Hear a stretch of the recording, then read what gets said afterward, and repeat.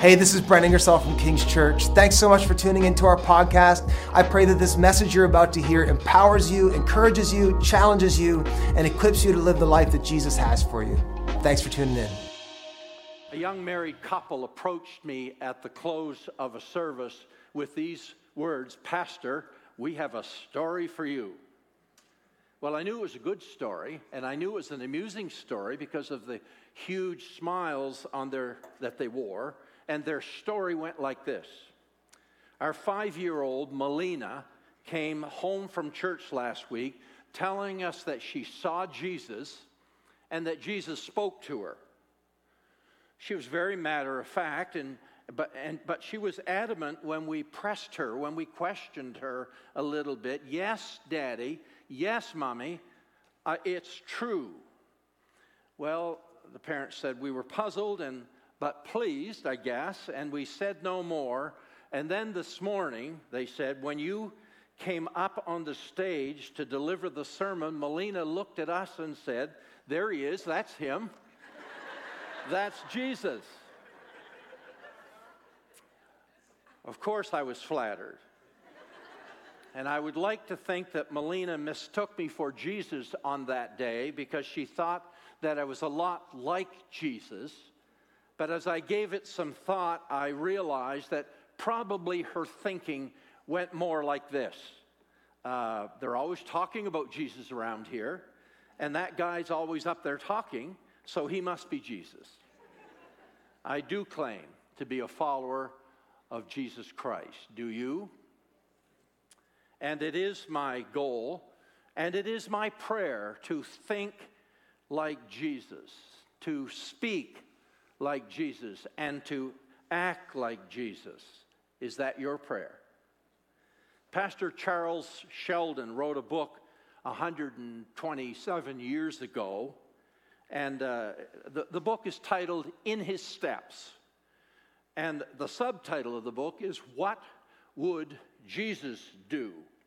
And that book sold over 30 million copies all down through the decades since. It seemed to strike a chord among believers. It's like believers realize that if we're going to follow Jesus, we ought to do what he did.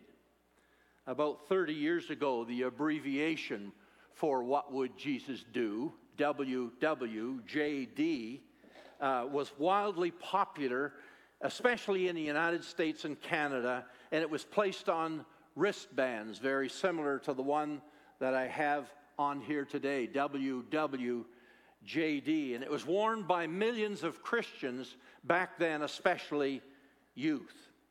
Now, I suppose, and maybe it would please some of you, if I concluded the sermon now by saying to you, this matter of Jesus is ultimately a matter of answering this question, what would Jesus do, and then proceeding to do it. That's true, but I'm not done with the sermon yet, so stay with me a few more minutes. I'd like to take you a little deeper than that. I'd like to spell it out for you more, and so we're going to take another walk through the grain fields this morning.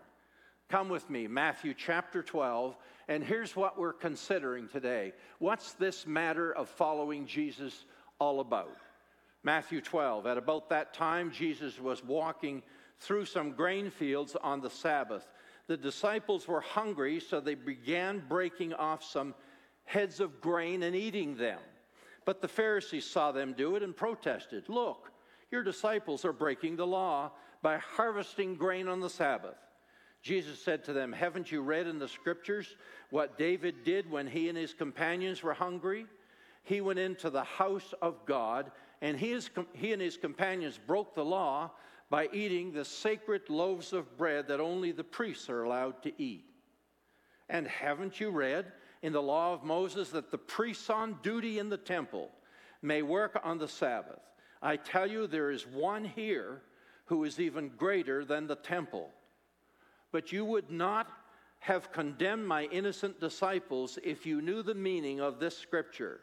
I want you to show mercy, not offer sacrifices, for the Son of Man is Lord, even over the Sabbath." Then Jesus went over to their synagogue, where he noticed a man with a deformed hand. the Pharisees asked Jesus, does the law permit a person to work by healing on the Sabbath? They were hoping he would say yes, so they could bring charges against him. And he answered, if you had a sheep that fell into a well on the Sabbath, wouldn't you work to pull it out? Of course you would. And how much more valuable is a person than a sheep? Yes, the law permits a person to do good on the Sabbath. Then he said to the man, hold out your hand. So the man held out his hand, and it was restored just like the other one. Then the Pharisees called a meeting to plot how to kill Jesus. When I think of following Jesus, the prayer of St. Richard of Chichester, who lived 800 years ago, his prayer comes to mind. It went like this: may I know you more clearly, love you more dearly, follow you more nearly, day by day. That is my prayer. Is that your prayer? So come with me now for a closer look at this story in Matthew 12 as we consider this matter of following Jesus. I want you to notice 5 things from this story, and the first thing is this. This matter of following Jesus, it's not a matter of following rules. No, it's not. It's not a matter of following rules. Matthew, this story opens with Jesus' followers, the hungry followers, the hungry disciples. They were apparently oblivious to what rules might apply on this occasion. So what were they doing? They were walking through grain fields, and they broke off the heads of grain, and they were eating. Meanwhile, these fanatical, frenzied Pharisees, certainly not followers of Jesus, obviously enemies of Jesus, began to criticize. Verse 2 tells us, but some Pharisees saw them, and these Pharisees knew the rules. They knew them all. You see, the Pharisees of that day were the guardians of the law. They were the teachers of the law, and so, of course, they were keepers of the law. And when I say the law, I'm not just talking to you this morning about the Big Ten. I'm not just talking about the 10 Commandments when I say the Pharisees kept the law. No, they knew, they taught, they kept hundreds and hundreds of laws. All of the laws written in the Torah. That's the first 5 books of the Old Testament. The moral law, even the dietary laws, and the cleanliness laws, and even the cultural laws and the customs, plus all of the oral traditions. That simply means all of the practices that were passed down word of mouth through the centuries. The Pharisees kept all those laws too. So now we're up to thousands of laws and rules. There were 39 actions that were forbidden on the Sabbath alone, and among those 39 would be reaping, winnowing, threshing, and preparing a meal. And the disciples broke all 4. And as you see here, the Pharisees were all over them. They broke off the heads of grain. That's reaping. They rubbed them in their hands. That's winnowing. No, that's threshing. And then they blew the chaff away. That's winnowing.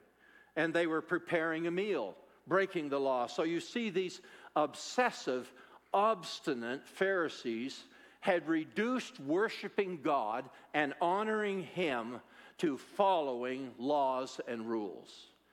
Hear me, they totally missed it. And this matter of following Jesus, hear this truth this morning. This matter of following Jesus is not a matter of following rules. It's not. The owners of the American fast food chain Chick-fil-A have a long-standing policy against Sunday openings. When we go down Bangor way, we usually find our way to Chick-fil-A, and they'll be there as long as it's not Sunday.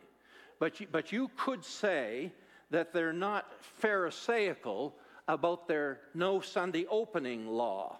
Their stance has some wiggle room to it. For Chick-fil-A, an exception occurred just over 5 years ago, December 17th of 2017. On that day, the Atlanta International Airport was hit with a complete blackout.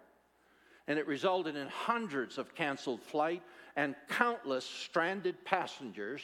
And the city of Atlanta scrambled to find accommodation and food for these thousands of passengers. And they tweeted this: Chick-fil-A will provide food for the passengers.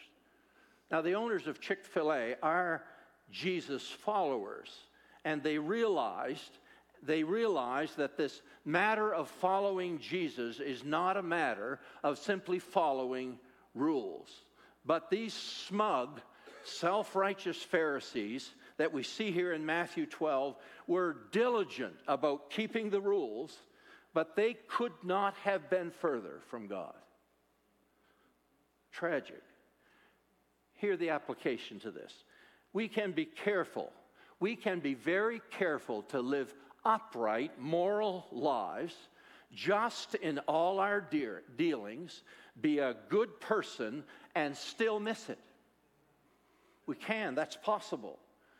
One of the most sobering scriptures in all of the Bible, in my mind, is found in Matthew chapter 7 and verse 22, where Jesus makes this statement as he closes that great Sermon on the Mount. He says, "Many will say to me on that day," referring to Judgment Day, "many will say to me, 'Lord, Lord.'" And then they'll give a list of all the rules they kept and all the good things they did. And Jesus said, "I will respond to them, 'I don't know you.'" This matter of following Jesus is not a matter of simply following rules. That's number one. Here's two. This matter of following Jesus is certainly not a matter of making sure other people follow the rules. That's what the Pharisees thought it was about. Verse 2, we see there again, "But some Pharisees saw them do it and protested."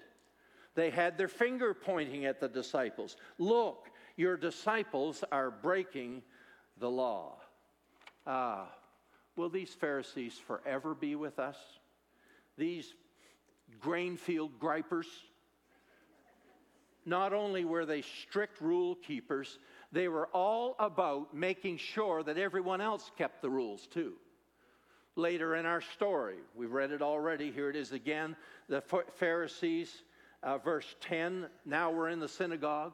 Jesus has just noticed the man with the deformed hand, and the Pharisees asked Jesus, "Does the law permit a person to work by healing on the Sabbath day?" You see what they were doing? Pointing a finger. They were hoping he would say yes, so they could bring charges against him. Now, maybe I should pause here long enough to remind us all, it does need to be said that the Scriptures, according to Paul the Apostle, when he wrote to his son in the faith, Timothy, it's recorded in the Scripture in Timothy, that the Scriptures are useful to correct us when we are wrong. But hear me, that is to be done kindly, and it's to be done firmly and gently and lovingly by those mature in the faith who are assigned by the church to do it.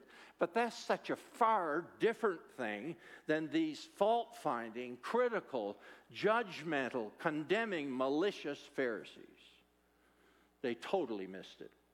In his Sermon on the Mount, Jesus reminded us that it's not our business to be pointing our fingers towards others and judging them when he said, "Do not judge others, and you will not be judged. For you will be treated as you treat others.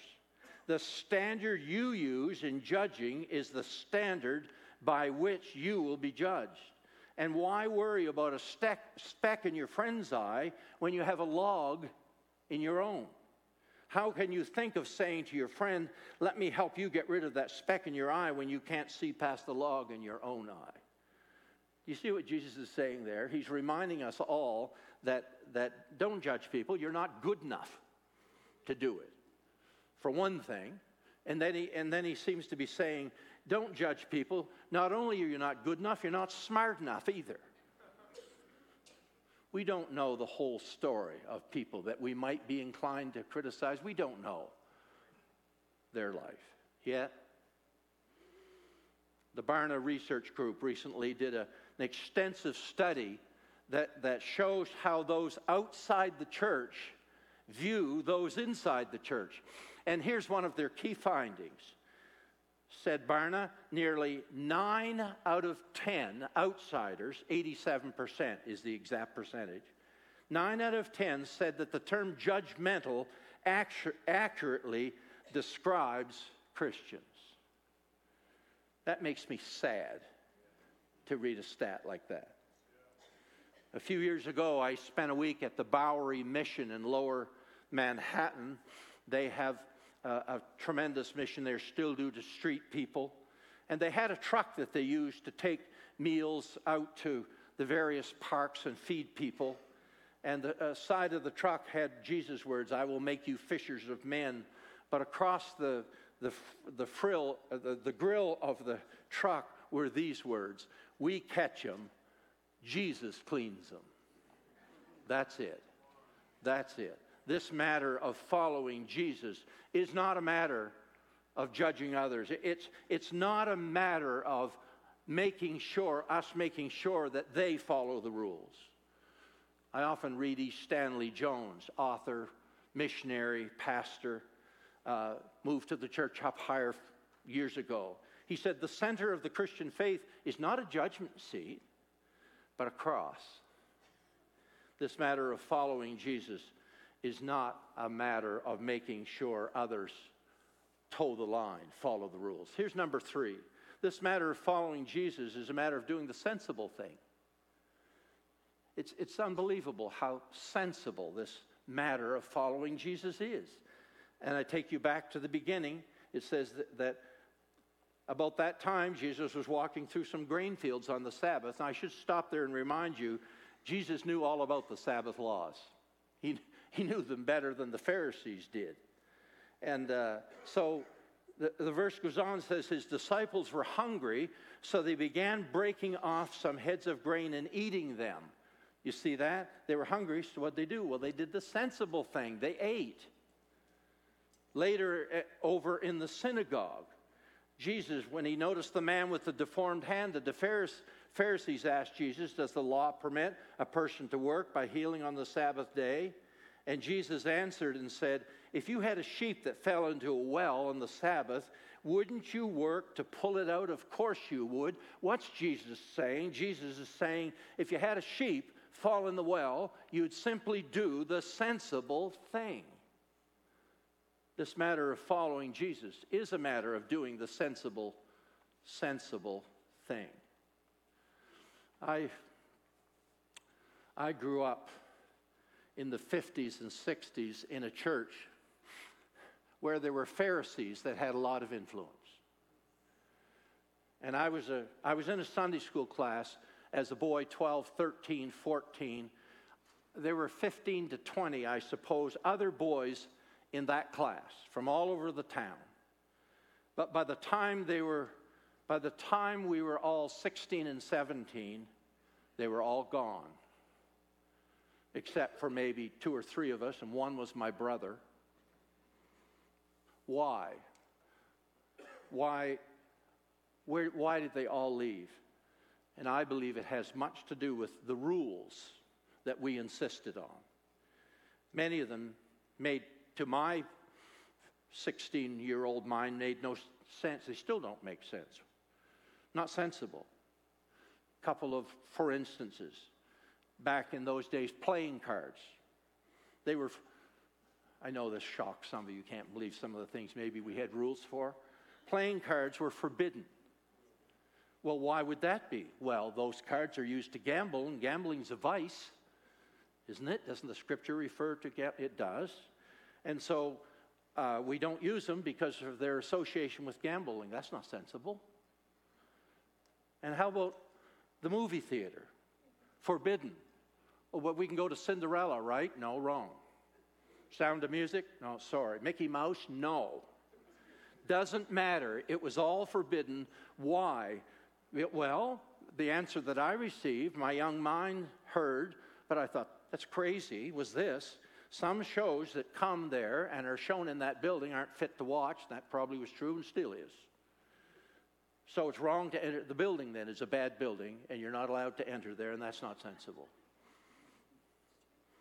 And I'm afraid, when I think back to the church of my youth, I'm afraid our approach to people with harmful habits and addictions and deep problems was more like this. You go get your life cleaned up now and then come and join us, okay? Not sensible. And absolutely not Jesus' approach. How like Jesus? How like Jesus and how sensible is the Celebrate Recovery approach? I mean, what a ministry and a tool used by the Holy Spirit in this 21st century. Amazing. You know, I'm not part of Celebrate Recovery, but as I understand it, their approach is more like this. Come whoever you are, whatever you've done in the past, or whatever you're doing now, and we'll help you. That's sensible. And that's Jesus' approach. And this matter of following Jesus is a matter of doing the sensible thing. I have 5. Here's number 4. This matter of following Jesus, it's a matter of doing the loving thing. It went right over those angry, arrogant Pharisees' head when Jesus looked at them. They were attacking him, and Jesus looked at them and said, I want you to show mercy, not make sacrifices. Jesus is saying here, I want you to do the loving thing, not stick to your heartless rule following.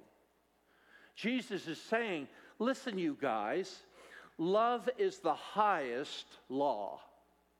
Don't you see? Loving others takes precedence over every other rule you might think is important.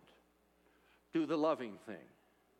But you know, I don't know, sometimes it seems to me we get confused about what loving people really means.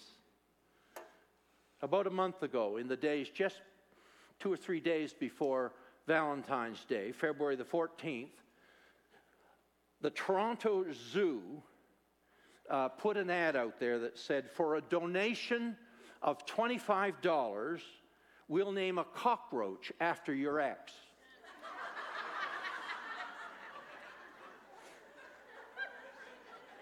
That's not loving.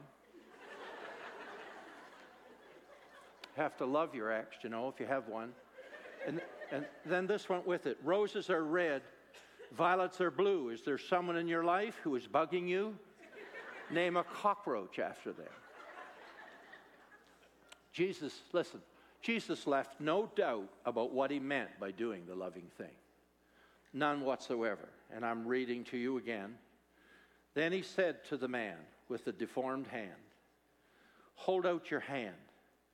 And so the man held out his hand, and it was restored like the other one. Are you watching The Chosen these days? Well, if you're not, you should be. First season's on Netflix, and you can pick up the rest. What's the network? Angel Network, I think it is. Thursday of this week, I watched that miracle. And the man with the hand all turned in, so the fingers here touched his arm way up here, and Jesus spoke to him. Deeply moving, amazing. You see, for Jesus, doing the loving thing really wasn't complicated for Jesus. Why is it for us sometimes? It was simply finding hurting people and helping them. Jesus, after telling these defiant, deaf Pharisees that if your sheep fell into a well, you'd get him out on the Sabbath, wouldn't you? And then he added these words, and they missed this too. How much more valuable is a person than a sheep? Do you understand? Do you really understand the value that Jesus puts on you? Do you know how very much God loves you? Regardless of what has gone on or is going on in your life, God loves you. Rick Warren recently retired from that great church in California, Saddleback, was recalling a time when he was speaking at a prison to an audience of about 5,000 inmates. And as he told it, he says, no one was paying attention to me of the 5,000 except 200 right up front. He said, I didn't have a platform. I was standing on level ground, no stage, just a microphone. But he said the microphone could be heard throughout the entire yard. So he said, I took out a $50 bill and held it up and said, how many of you would like this $50 bill? And he said, now I had the attention of 5,000. 5,000 hands went up. He said, then I crumpled the bill in my hands and tore it a bit and said, how many of you would still like to have this $50 bill?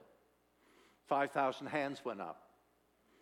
Then he said, I spat on the $50 bill, and I threw it on the ground, and I stomped it into the dirt. And then I held it up and said, how many of you would like it now? And 5,000 hands went up.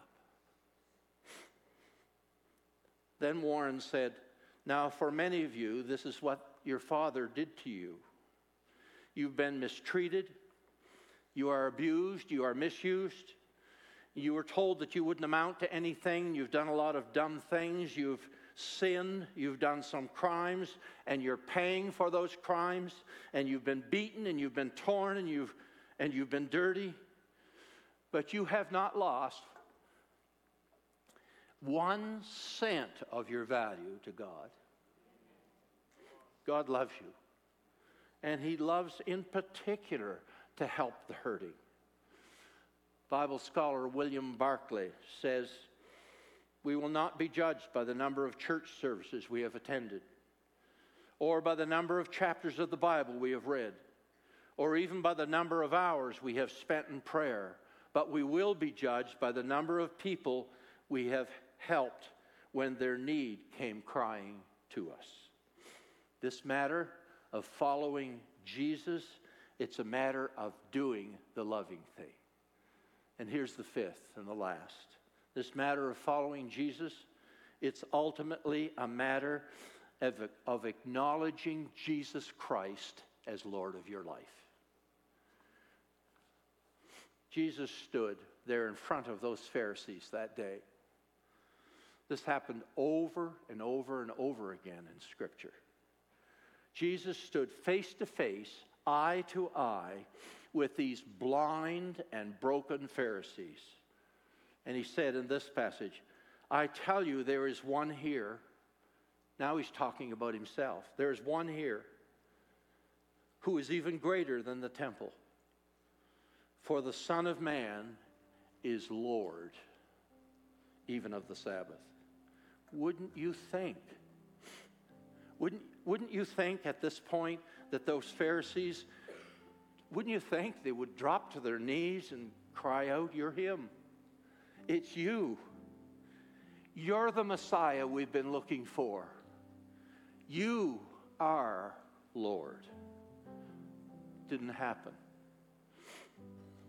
Maybe you remember this TV commercial from a few years ago.